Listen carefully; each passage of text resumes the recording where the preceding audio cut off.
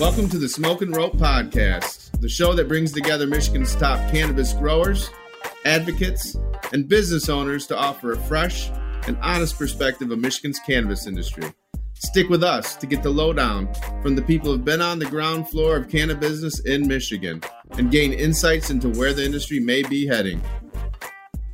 Welcome to the Smoke and Rope Podcast. I am Ryan Basore, your host as always, and today is episode 21. Excited to have on the show today Matt Abel, one of the godfathers of Michigan cannabis and in the country. Matt, thank you for being on the show, man. Thanks for having me on, Ryan. Good to see you. Yep, I'm excited. And today we got a little change of pace. My three co-hosts, Tom Beller at Real Leaf. Tom, I love the new background. Thank you, Ryan.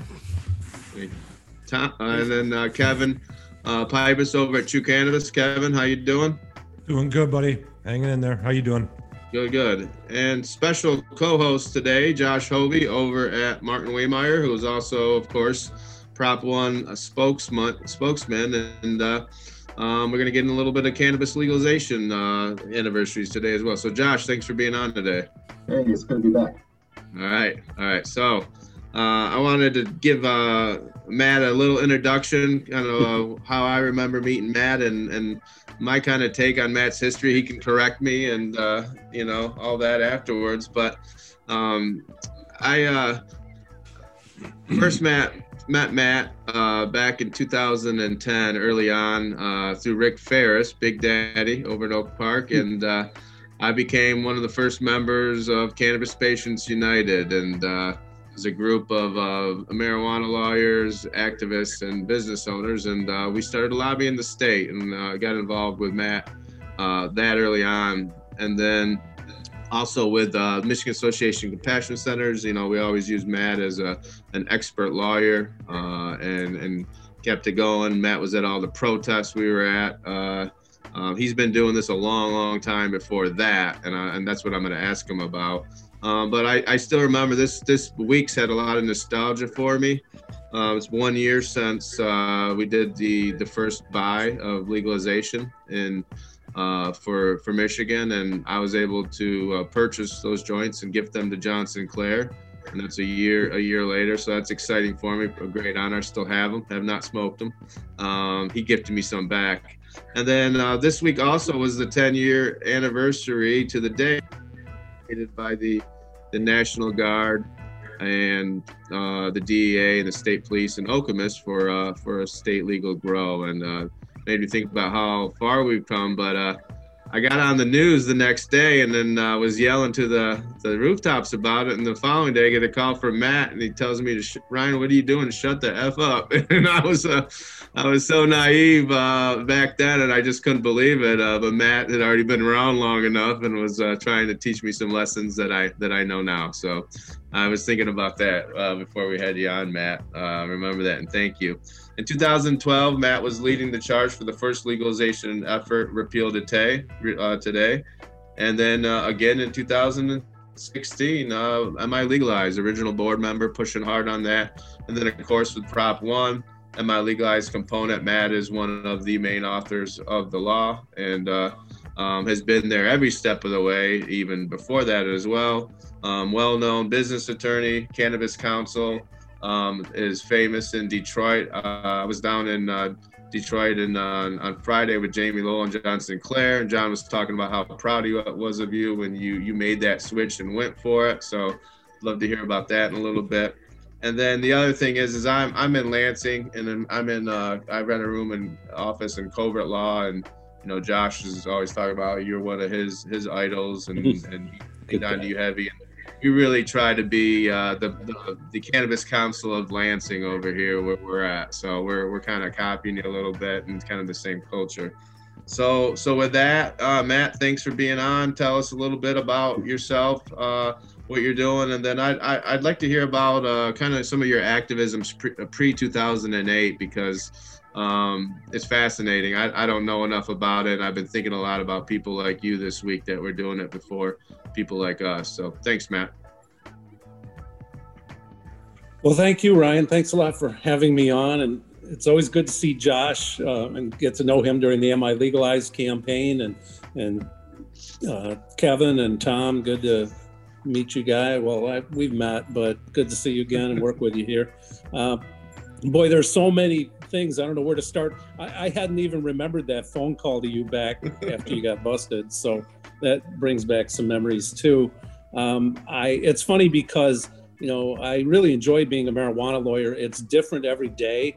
As I was joking before we came on, I have kind of a short attention span. So I always like change and different stuff. And with cannabis law, it evolves. And it's been a really interesting trajectory.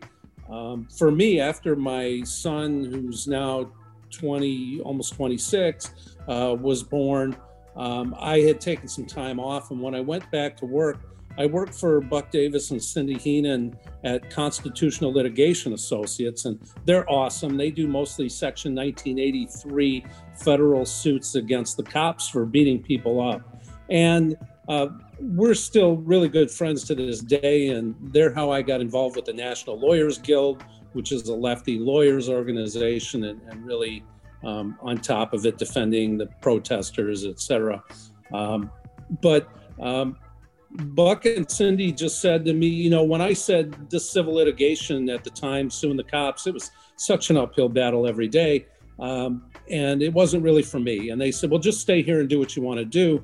And at that point, I had done a lot of criminal defense, although I'd been in a general practice earlier with divorces and real estate, probate, and civil litigation.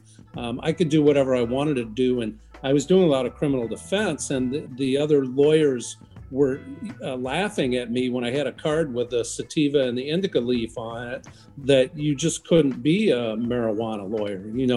There wasn't enough work. And then, a decade later, those people are saying I was a genius about it. And neither one really. I had the luxury to be able to follow my heart and to spend some uncompensated time on activist work, and I still am and do, but I do a lot of retained work as well, and I'm lucky enough to have been able to build the practice. So I was a solo marijuana lawyer out there in the wilderness for years back in the day when Dr. Whitty and Mike Segesta and Dan Solano and Cindy Heenan we had a drug policy forum in Detroit that met at their law firm. But after that, when the medical marijuana law passed, well, I worked with Greg Schmid and the PRA 2000 back then. I have a PRA t-shirt from back then, and just circulated petitions, and Greg's a dear friend now. And then, worked on legalization efforts several more times. But I circulated petitions for the medical marijuana law in 2008. I didn't have anything to do with the drafting. And that's one of the things I complained to Marijuana Policy Project so much and so long about, some of the really simple corrections that could have been made to the MMMA way back then, that I think that's why they allowed me to be on the drafting committee with 20 or so other people. They just wanted to shut me up. They were tired of hearing it. And I mean, one of my biggest beefs, there's still language in the MMMA that says a patient can grow outdoors, and that an outdoor grow is considered an enclosed lock facility if it's enclosed on all sides but the base by chain link, wood slats, or a similar material. Enclosed on all sides by chain link, wood slats, or a similar material. That whole phrase right there just doesn't, and it's never been clarified. People still don't know whether you need a roof if you're growing outdoors. So it never ends, I'm so glad we had the MMMA. Then we got the legislature finally passed the Facilities Licensing Act for all its imperfections. And then they didn't expect that we were going to have legalization coming along quite so soon. I think because they wrote it that the tax went away after adult use passed. So that's why there hadn't been much tax money yet. So.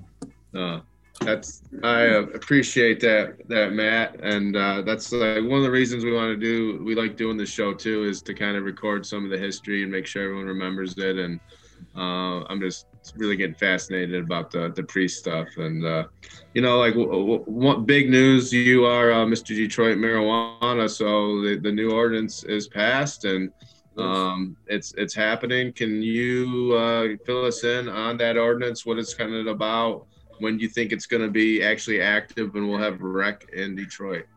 Well, the ordinance is fairly unique. It was passed by the city council, either last week or the week before. It takes effect on January 11th, which is the second Monday of January. But all that happens in the beginning is that legacy applicants can be certified as such. And those are people who have basically lived in Detroit for 15 years. There are a few permutations of it, but so half of the licenses are going to go to legacy applicants. And so they'll allow people to be certified as legacy applicants in January and February. And then they open up licensing applications March 1st. So, like 60 days, right? No, I'm sorry. The city will begin accepting, I'm still fresh to me. City will begin accepting applications for adult use marijuana licenses on April 1 and shall review the license applications submitted by April 30th within the time period set forth. So that's the April 1 to April 30th is the time where people can file applications who are legacy or who have current current facilities of any type going. And then in June, there's a special, June and July, special reserved review period where the city will review the applications for adult use from holders of licenses from medical marijuana facilities. So they're going to basically give the legacy the first shot, the current medical marijuana licensees the second shot, and finally, if there's space available after that, people who are not in either of those two categories.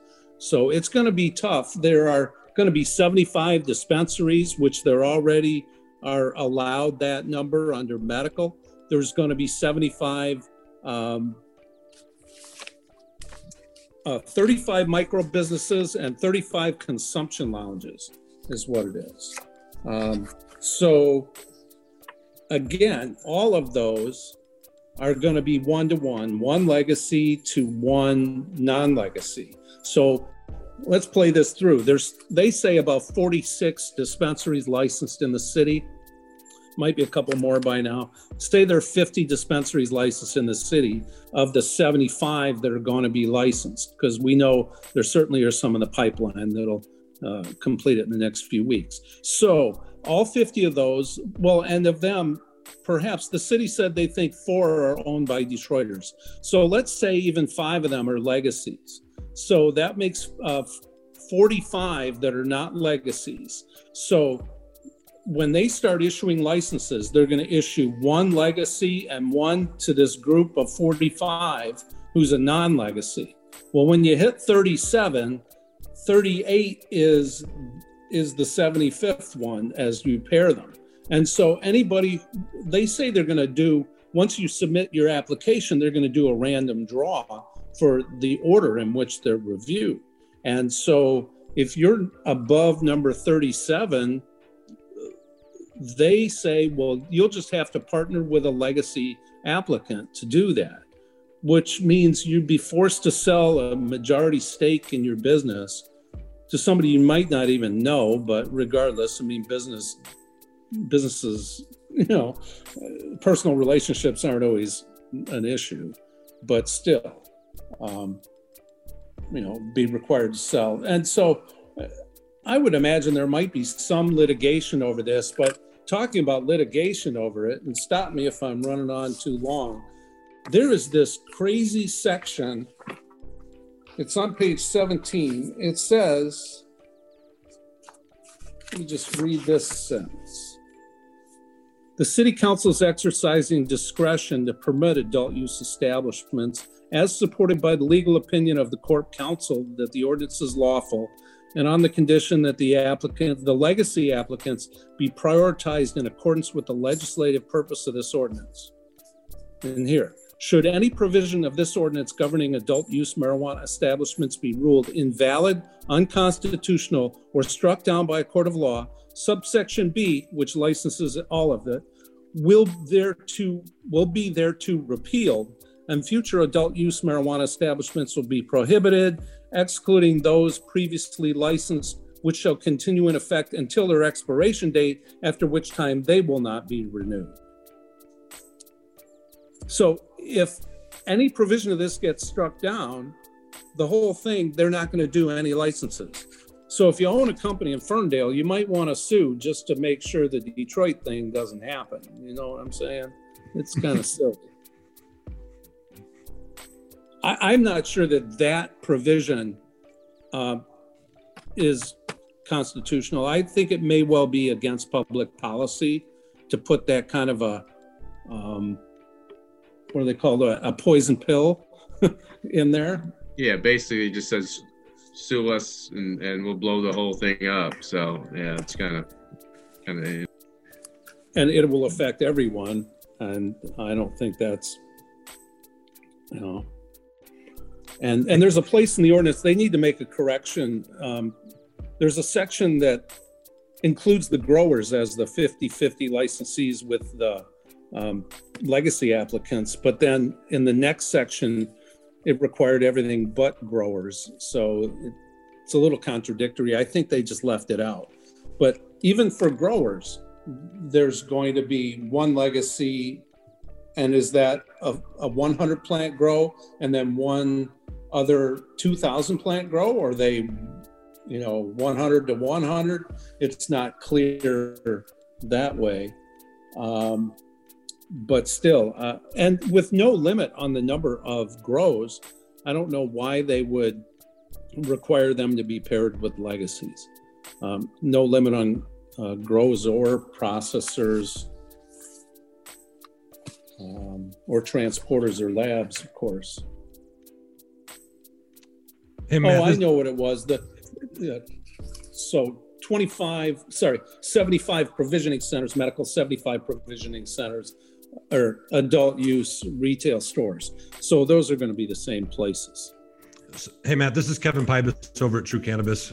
We haven't had a chance to meet, but you're one of the guys that I've heard about for years and years about litigating cannabis cases in Michigan. I've talked to so many people over the years that have told me, oh yeah, I went and saw Matt Abel and he did this or he did that. And it was always good news. It was always, you had got them out of something, which I always thought was impressive. But when we're talking about these bills, you've read a ton of them. I've read a ton of them as we worked through writing legislation and writing these ordinances and helping out municipalities get their stuff in order.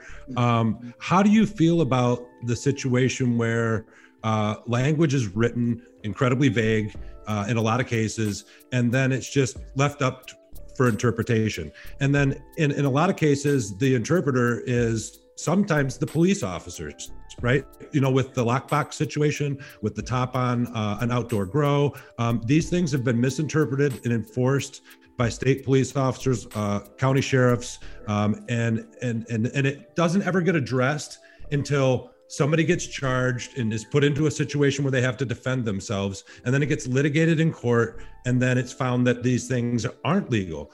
How do you feel about that process? And how do we ever get to a point where we're able to somehow rectify that, or put it in a way that it's not so detrimental to someone, an individual, to figure out what they wanted to say in a bill? You know what I mean?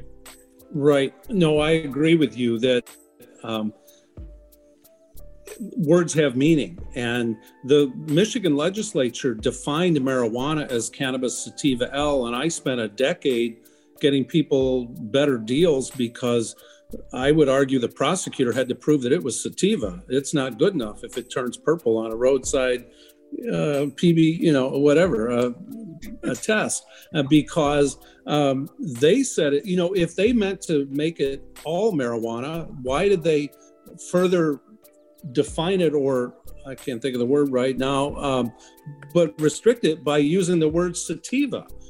They could have just said marijuana is defined as cannabis, period. But when they said cannabis sativa, that implies that if it's not cannabis sativa, but it's cannabis indica or cannabis ruderalis, if there is such a thing, and granted that they're saying that doesn't really, that those are fake dichotomies. I mean, they might actually be different genus or of the same species or something like that. But, and talking about that, there's the US hired a couple of Canadians to write this study about 20 years ago saying that it's all sativa.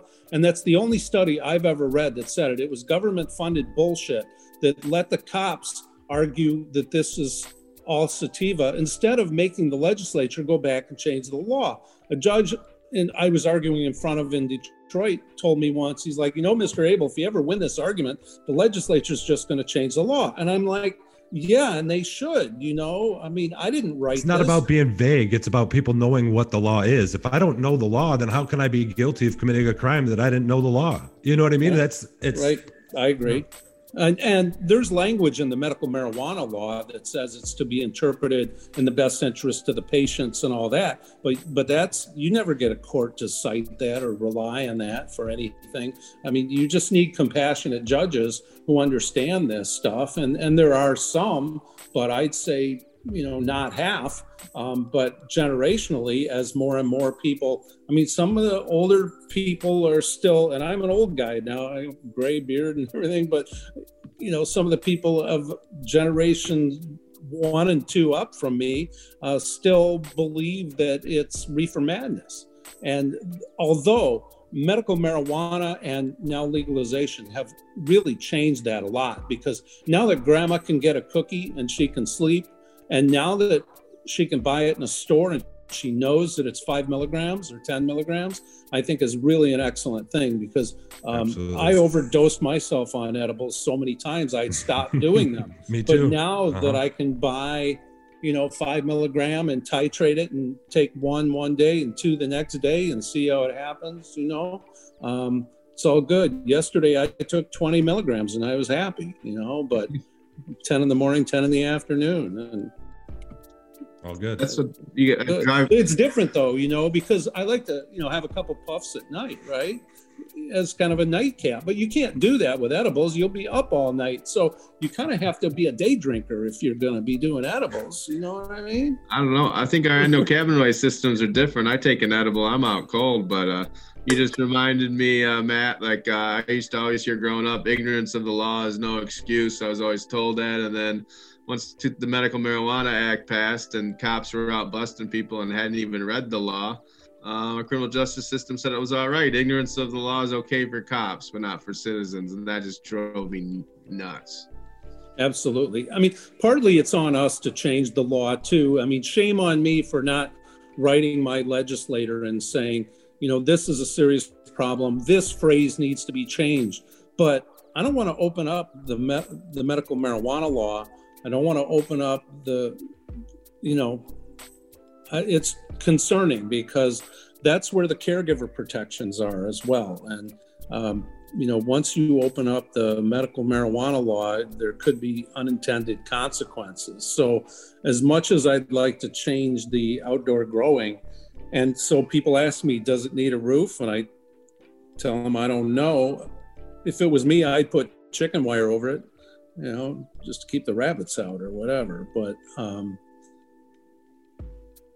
who knows? And the crazy thing, when they wrote it in the first place, to say chain link or wood slats or a similar material. Well, those two aren't similar to each other in the first place. So what the hell is similar to chain link and wood slats?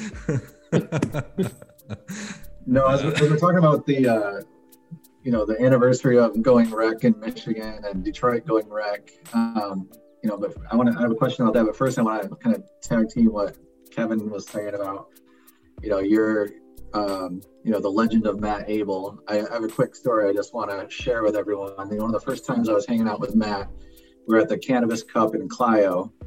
And, I think he and I were on a panel there and giving a little talk, but then afterwards we're walking around all the booths. And I would say probably every other booth we went to, someone was coming up to Matt and thanking them for saving their ass. And they would give him a handful of free joints or whatever product they had. And, this guy walked away not spending a dime and had like a baggie full of goodies. And, that's the legend of Matt Abel right there. I just want to share. Thanks, Josh. My question for Matt. What if you could wave a magic wand and change anything about either the 2018 law or any of, we talked about the medical law. Let's focus on 2018. If you could change anything about the rec law without having to screw up the rest or worry about it getting opened up and tinkered with too much, what would you fix as one of the authors of this legislation? Well, first of all, it applies to people 21 and over. I started smoking when I was 15, and I have 4 college degrees, and I'm an Eagle Scout. So, it'd be amazing what I could have done without it, So perhaps to lowering the age, just making it more available, making it less of a criminal thing. I think there needs to be more opportunity for small businesses. Certainly, I'm concerned about that's my dog telling me that the multi-state operators, Sasha, a couple of minutes and I'll take you out, I promise. So the multi-state operators are going to accumulate a lot of the smaller, especially growers and dispensaries. So there's that. I'd like to see more municipalities do it. I'd like to see any municipality really embrace it in a way with some really good city planning. One of the things that aggravates me about the Detroit ordinance, it says you can't have more than one licensed business not more than one retail store, at least in the same building. And 420 here now, kids. Just saying.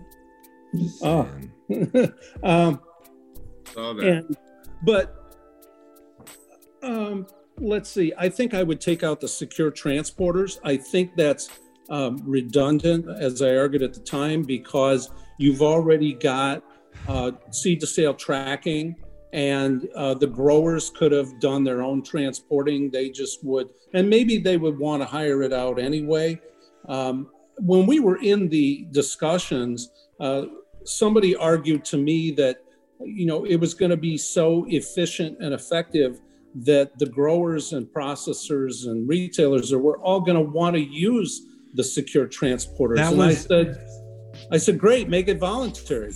That was the Beer and Wine Distributors Association trying to get their hands on this industry. It got axed at the last minute because the Beer and Wine Distributors Association are federally licensed. And had they actually got a marijuana license, it would have jeopardized their federal license. When they found that out, they bailed. The transporter stayed in, but that's why it happened, if anybody wants to know. Okay. Yeah, the whole transporter situation, it's your, as a grower, the person or a processor, that's the person that you're sending to represent your company. And a lot of the time, you don't get to choose who that person is. That's the face of your company delivering your product. And, that's an unfortunate thing. And as a small business owner, I want to go, in person and have the option to do that, to be the face and say, here's some samples, but we can't do that. And it doesn't fall in line with how other states are handling the transport situation either. But make it voluntary, but right. Have an option for us if we want to buy a vehicle and, bond it, GPS, and do all the same things that transporters have to do. We should be allowed to. You have to meet that requirement, absolutely. And maybe the restriction that growing licenses only be granted in agricultural or industrial areas, the cities can decide that. If they have some vacant commercial areas, maybe that ought to be allowed as well. And then there are parts of it like the opt-out where a city's automatically opted in unless they opt out. And that's just kind of not being honored. Director Brisboe addressed that this morning and indicated that, the clerk has to fill out some kind of form. And so the form, if they don't have an ordinance, says that this facility is not in violation of any city ordinances. Not that it's allowed by ordinance, but it's not prohibited. And you might sometimes have to sue to get the clerk to sign the damn form if the clerk personally doesn't like it, or so there's that.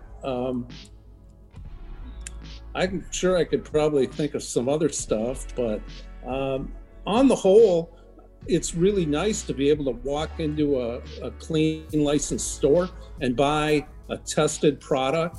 I still like a lot of bud, but trying to protect my lungs a little. So now that we've got gummies that are 5 and 10 milligrams, but still, you have to plan your day a little better.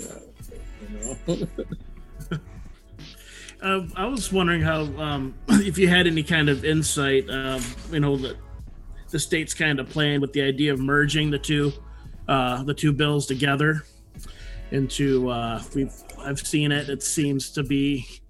There's some questions that I have personally, but I wanted to get your take on that. Well, I always, I'm not going to sugarcoat it. I'm always pretty straight up about it. I'll try to be diplomatic. The director said that he came up with this idea in order to make his life easier for all practical purposes, right? That's their running theory, that they're trying to combine these so there's only one license and it should just be smoother administratively, which is not the end all and be all. Maybe it would make things smoother administratively, but anyway, other people have a theory that the large growers really did this in order to be able to sell more of their medical product into the recreational market. Sorry, I got a dog howling at me here, but and that may be true. I'm not in a hurry to combine them. I've seen Draft 8, and it still has some issues with the combining the medical and the recreational. Excuse me a moment. Matt's dog says it's 4:20, and what's going on? Why aren't you taking care of business? Got a turtle head. Well, let's talk about that amongst ourselves for a second. Kevin and Tom, what are you guys feeling about that idea right now? Yeah, from the whole premise thing, I have a major problem with it. I don't even want to really look at the ingredients of the bill at this point. I'm just about the whole premise. Right now, I can't get past that. For me, I'm a small business owner. I've tried to play things the right way. I don't know that I've always done things the right way as far as business wise, but I did a lot of investing to get to where I'm at, and all the way they've changed the rules continuously over and over. And so the first was allowing caregiver product into the license system. I've got friends of mine that have made a ton of money bringing licensed product into the system and never paid a dime in licensing fees, none of that stuff. Where I've had to participate, I've had to pay. At least I should get back my fee for paying for the first year while they allowed caregiver product to come through. But the bottom line is that I don't want any more changes. This isn't meant to be merged yet. The reason that they want to merge it is because they are getting pressure from the big growers. The big growers are having problems right now. They're in a cash pinch. Their way hasn't gone exactly as planned. And the best way for them to be able to get a hold on this market is to run the small guy out. So we've seen it in other states. There's a race to the bottom as far as money goes. And when prices get down to $1,800 a wholesale pound, the people that benefit the most are the people that are growing the most. The small guy can't survive in a world like that. And I don't want to race to get to that line, right? That's the first thing. And then the second thing, when we do talk about a little bit about the meat and potatoes of the bill, when I got into it, I saw this area where they relieved the state police from any responsibility as far as having kind of any, responsibilities or defined duties. And then what they did was then they opened up this language where it says they can then assist the MRA in enforcement, and then it doesn't have a cap on how much money they can spend in their assisting, whether it's buying, armored tanks or whatever they're gonna do, or spending money on more cameras or whatever it is.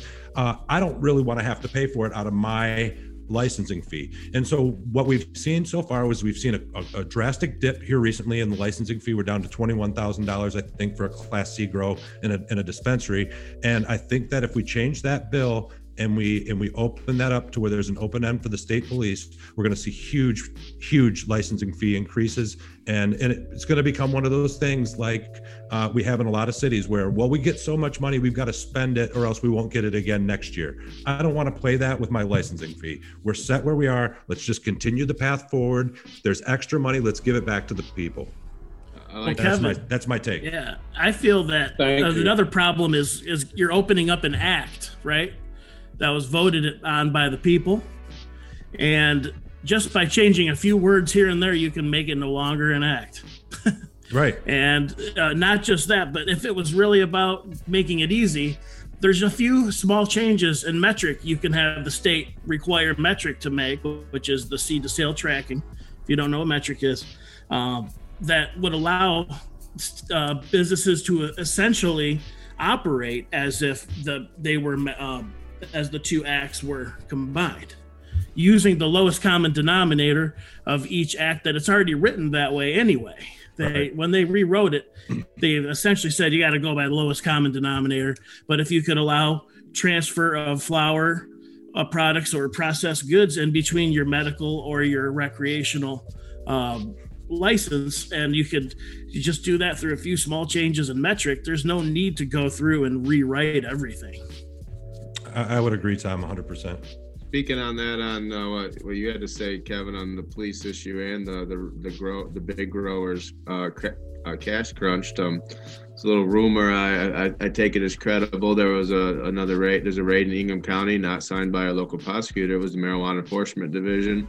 Caregiver grow. They got there halfway through. They got the cards to prove it was legal, and they still took all the plants. Just happened is what I heard. So yeah. That's interesting. But then also, you talk about the race to the bottom and these guys hurting. Like, a month ago when the market turned upside down, we saw those big growers go from $3,500 and $4,000 a pound to $2,000 overnight, and they had to liquidate because the good growers and the people planning ahead that I know sat on it and they expected it. But if you need to cut your prices in half overnight, you're probably in a cash crunch. So I agree wholeheartedly. Yeah, I had heard, Ryan, a little bit about that rate as well. And it was my understanding that it was an issue with labeling cards or something on the door of your grow room as their excuse as to why they took the plants. But that to me is, again, an interpretation of the law. Matt, you might have some input on that. Is it required to have labels on each door? Is it required to have labels on plants? It's a decade ago shit. Yeah. I mean, it may or may not be a good idea, but it's never been required. And there's and so that's allowed some people to get away with. I mean, I've had people tell me they have 2 or more gardens and, on the same cards, and that's not legal, but because you're not required to post the cards, it makes it easier that way. I tell people, you're not required to post the cards, but if I had a medical garden, I would put the cards, I would enlarge the front of them, put them up on the inside of the garden so that if and when the cops break down the door, they can't later say they didn't know that it was a medical garden.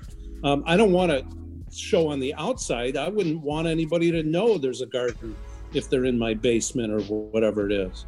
Well, I used to take it a step further, Matt, and that was I would also label the plants, and I would put an actual plant tag on my plants with the patient's name and number on it.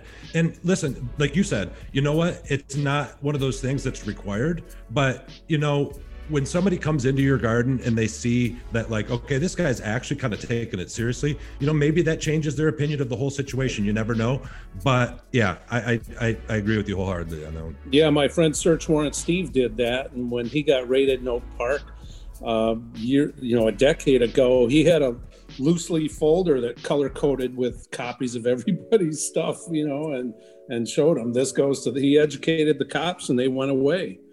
Well, funny story about that.